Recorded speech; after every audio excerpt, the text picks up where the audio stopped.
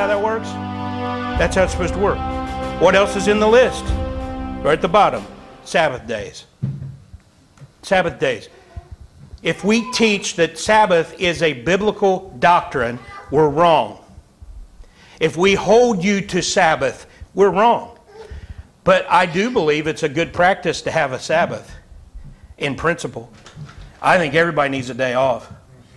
I mean, before God established Sabbath law, He took a day off on creation week, the seventh day. And then later, when He established the Sabbath with Israel, it was on what day? Seventh day. And that was what He established as the Sabbath. If your day is Tuesday, your day is, a lot of preachers take off Monday, right?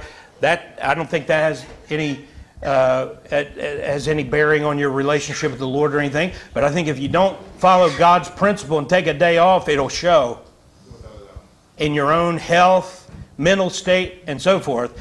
You need some time off. Even Jesus took time off. Amen? So we need to. So that's that. There's no Sunday Sabbath or Saturday Sabbath. That's the only time it's even addressed in the Bible. It's telling you not to judge people when it comes to Sabbath. So Paul isn't attending church here, back in our text. He's evangelizing. You see that? Acts verses 15, 16, again, after the reading of the law and the prophets, the rulers of the synagogue sent unto them, saying, Ye men and brethren, if ye have any word of exhortation for the people, say on. And Paul says, I'm glad you asked. I've got something to say.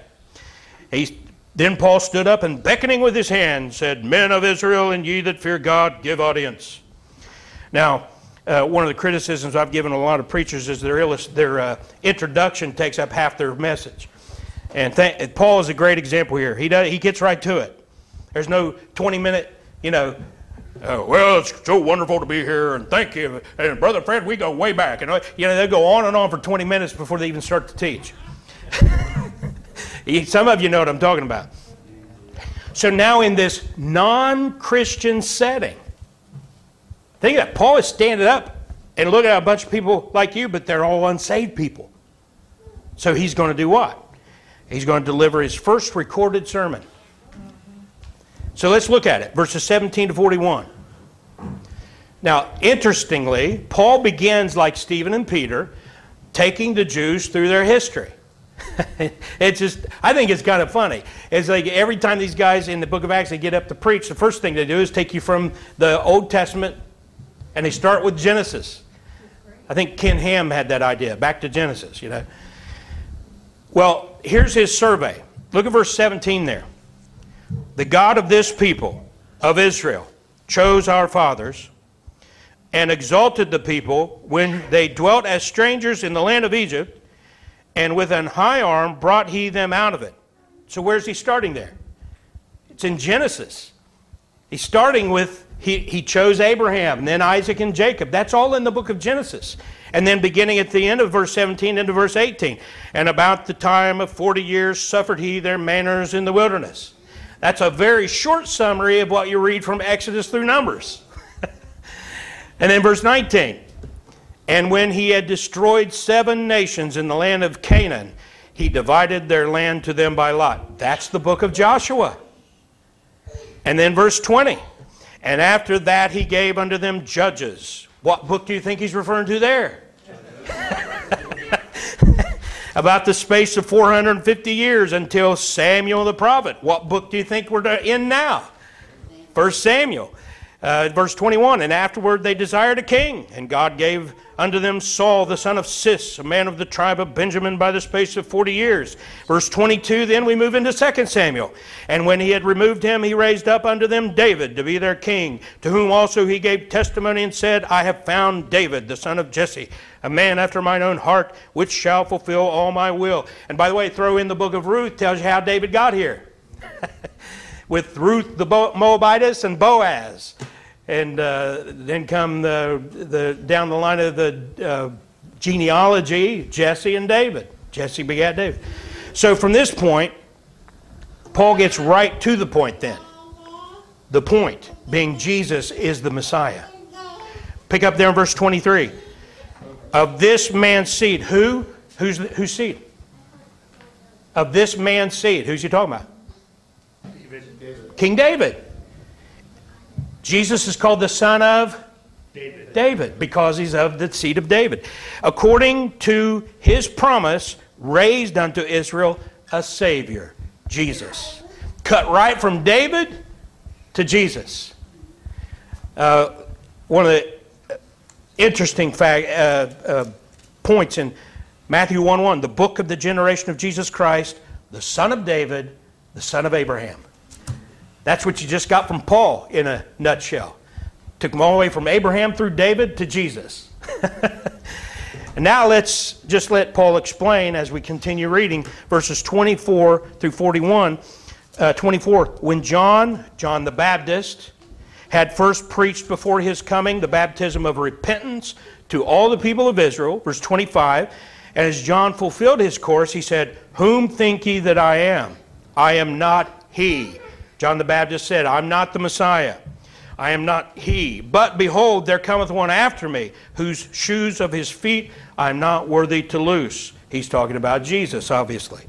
26, men and brethren, children of the stock of Abraham, and whosoever among you feareth God, to you is the word of this salvation sent. He's in the synagogue, give them a summary of their whole history, and he's saying, this is the message of salvation in the Messiah, Jesus Christ. Verse 27, for they that dwell at Jerusalem and their rulers, because they knew him not. John 1 says, he came into his own, and his own received him not. That's what he's saying right here. Nor yet the voices of the prophets which are read every Sabbath day. They have fulfilled them in condemning him. They didn't know their Bible. Jesus said, if you had known, but they didn't know. Amen. You better know your Bible. People are always saying, how am I supposed to know what's true and what's false? Who's teaching the truth and who's not? Use your brain. Read the Bible. Keep it in context. Respect the dispensations. It's very simple once you do that. Amen. There are some people who always go to one extreme or the other, but when you find some level-headed person who believes the Bible, has a King James Bible that they believe, they read that Bible, they keep it in context, and they respect the dispensations, you've just found a brother or sister in Christ that you can talk to. Amen. Sadly, when they don't hold those views, you can't go beyond the surface and talk to them about things. A lot of them just look at you and say, well, I don't really believe in that rapture stuff. I think we could be here another 1,000 years. You're cuckoo. Amen. But why are they cuckoo? It's because they don't understand or respect the dispensations and so forth. So he says in verse 27, for they that dwell at Jerusalem, I already read that.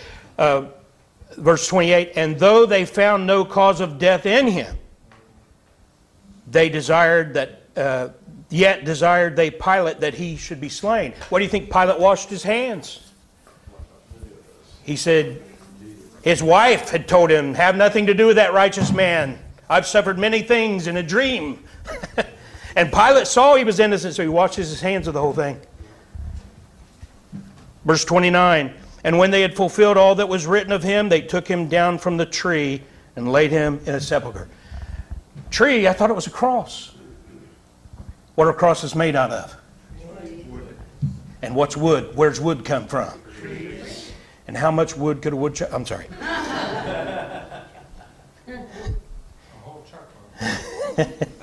It's a Groundhog Day joke. I had to throw that in there.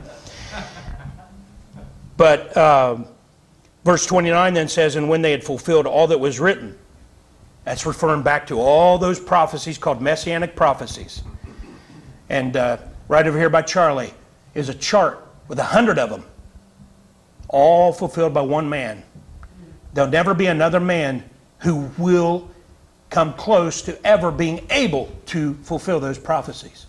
It's either Jesus or we're all damned. Amen. But it's Jesus. Why? Verse 30, but God raised him from the dead. We serve a risen Savior. He is alive. Verse 31, and he was seen many days of them which came up with him from Galilee to Jerusalem, who are his witnesses unto the people. And go to 1 Corinthians 15, verses 1 through 6 or 7, and Paul will tell you there's over 500 of those eyewitnesses, and they're mostly all still alive while he's speaking here right now.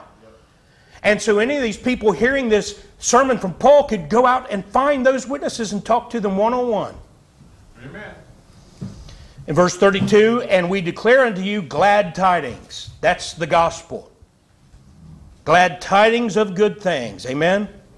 How that the promise which was made unto the fathers, verse 33, God hath fulfilled the same unto us, their children, in that he hath raised up Jesus again.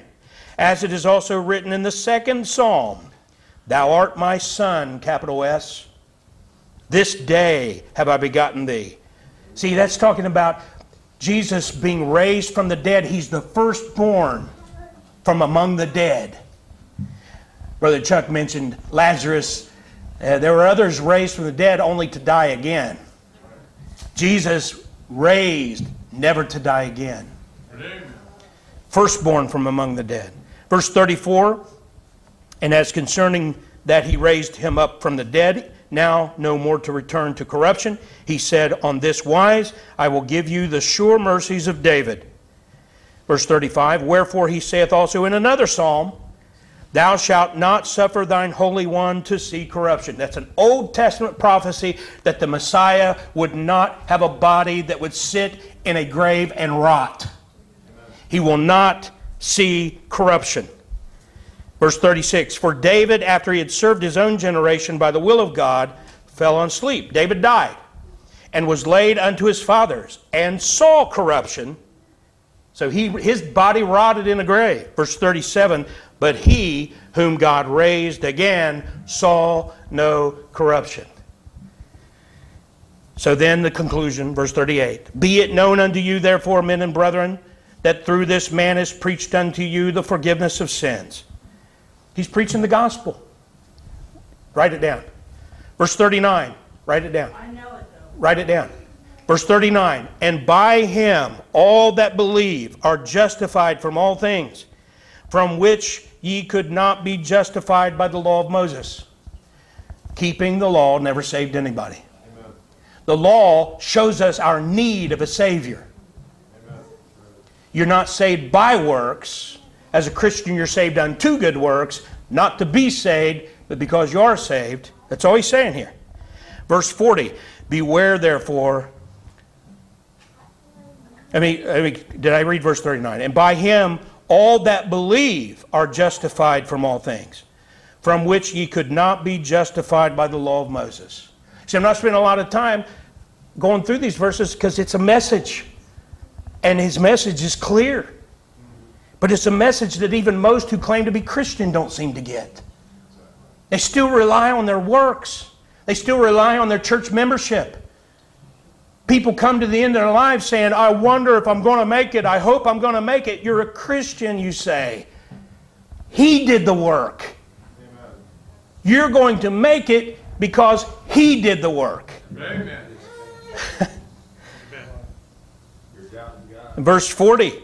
Beware, therefore, lest that come upon you which is spoken of in the prophets. Verse 41, behold, ye despisers, and wonder, and perish. For I work a work in your days, a work which ye shall in no wise believe, though a man declare it unto you. That was a warning from the prophets to those who would hear the gospel and reject it. Verse 42, and when the Jews were gone out of the synagogue, the Gentiles besought that these words might be preached to them the next Sabbath.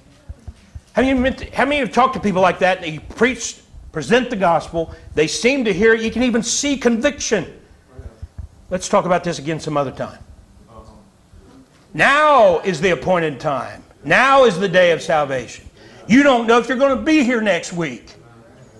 You understand the gospel. You understand you're a sinner. You understand you need to be saved. You understand God sent a Savior. You understand He died on the cross and shed His blood and paid for your sins. You understand He rose from the dead and conquered sin and death on your behalf. And you understand that if you believe that, you can be saved, then you had better do it now. Amen.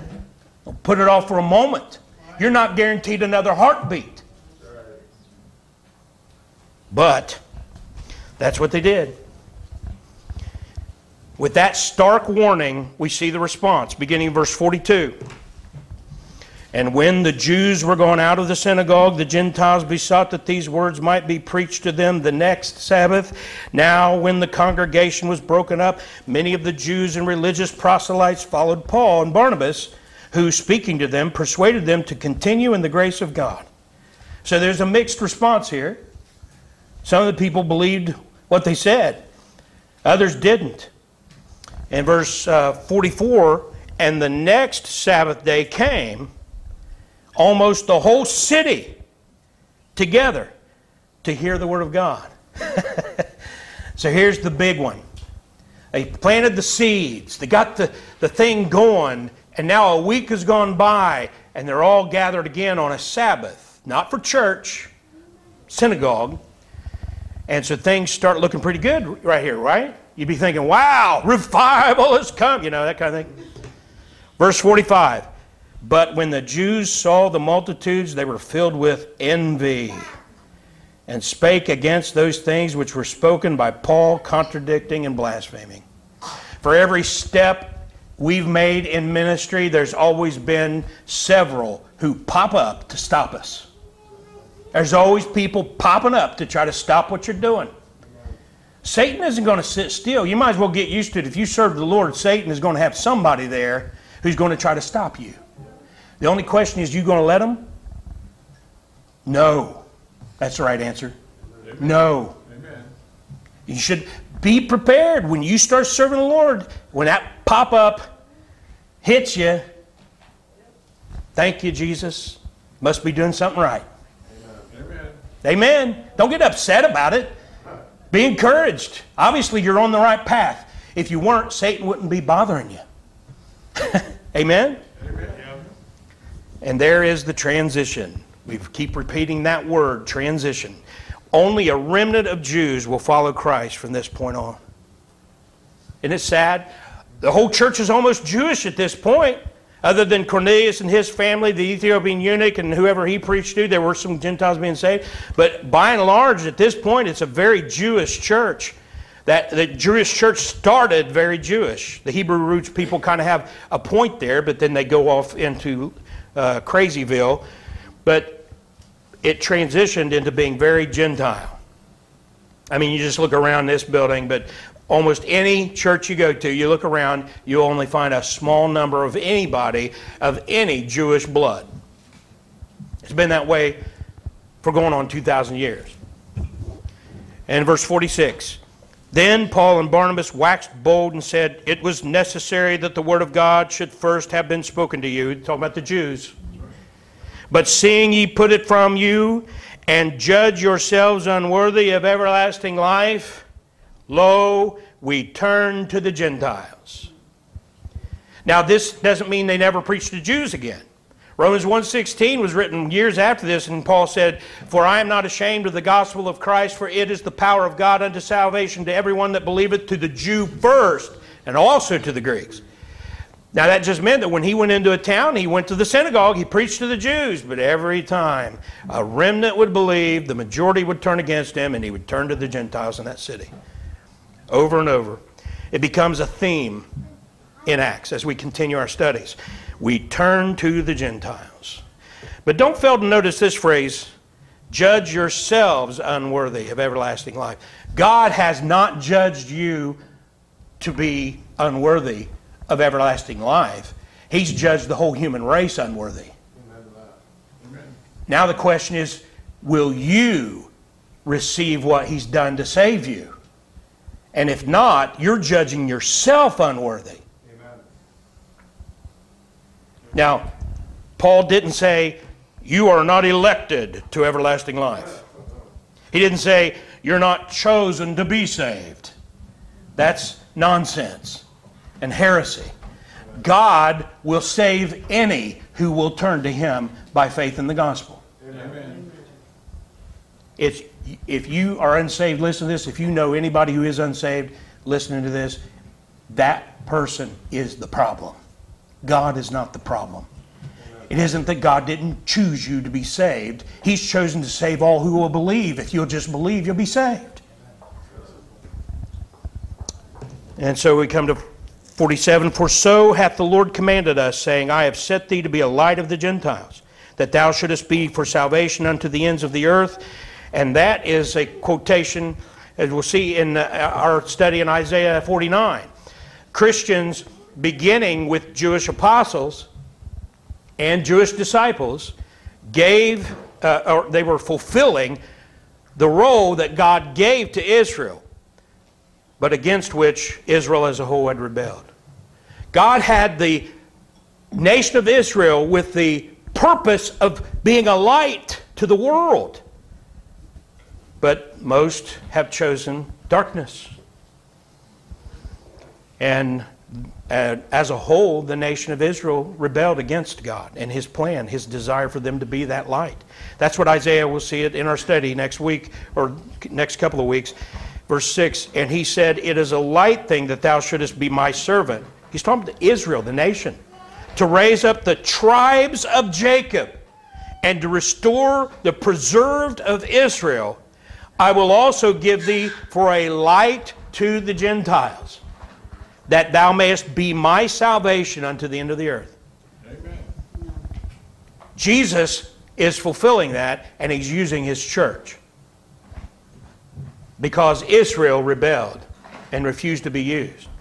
But that'll change after the rapture and the church is gone. It'll be 144,000 Jews from the 12 tribes of Israel. It'll be a nation established at the end of the tribulation. And for 1,000 years, the King of Israel will rule and reign as King of Kings and Lord of Lords. It says the whole earth will be filled with His glory. Coming from Jerusalem and sprouting out throughout the entire world.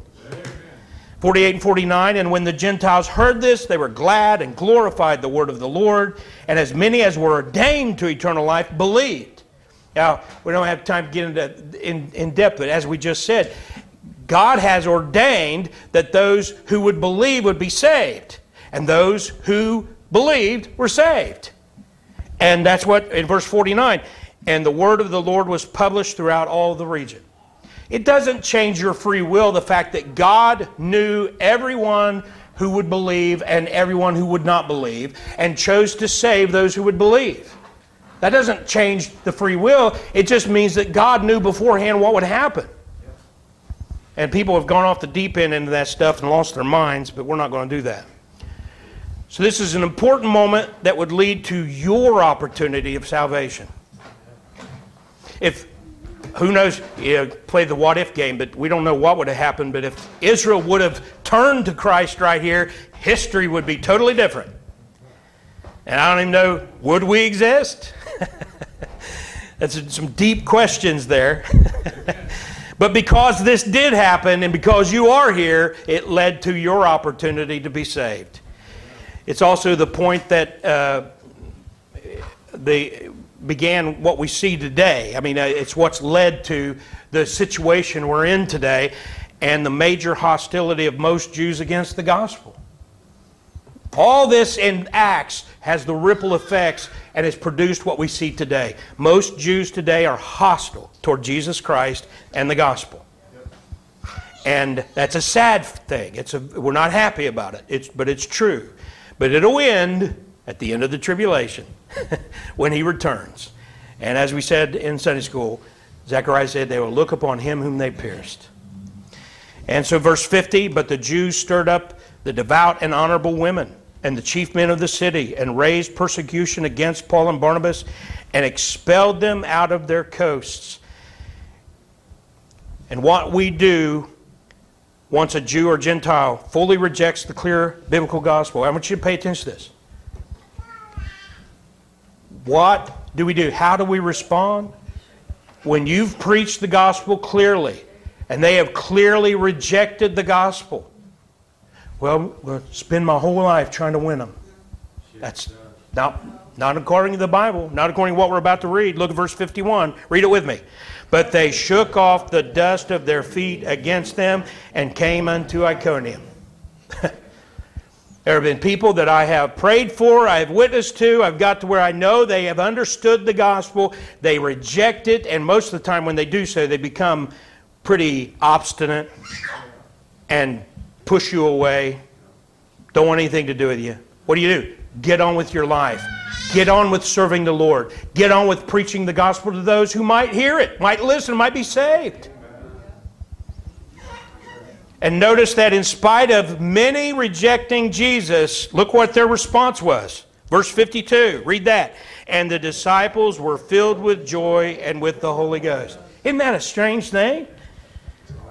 These people are rejecting the gospel at this point. They're talking about how the gospel is being rejected, and yet they just shake the dust off and go off with joy, filled with the Holy Ghost. Why? Because that's not my job. That's not your job. What are we filled with joy about? We've had the opportunity to preach the gospel. We've given them the opportunity to be saved. And that's it. That's all we can do. It's all you've been called to do. It's all you're going to be held responsible for doing. And don't let somebody who is a Christ-rejecting fool ruin your life and rob you of the joy of your salvation. Amen, amen. We rejoice in God's salvation that we enjoy and in God's offer to save those who have completely rejected Him. In spite of that, He would have saved them. And our main concern is with those who have never heard. Amen? So we're going to partake of the Lord's Supper. We should be filled with joy in His Spirit as we rejoice in being saved from hell.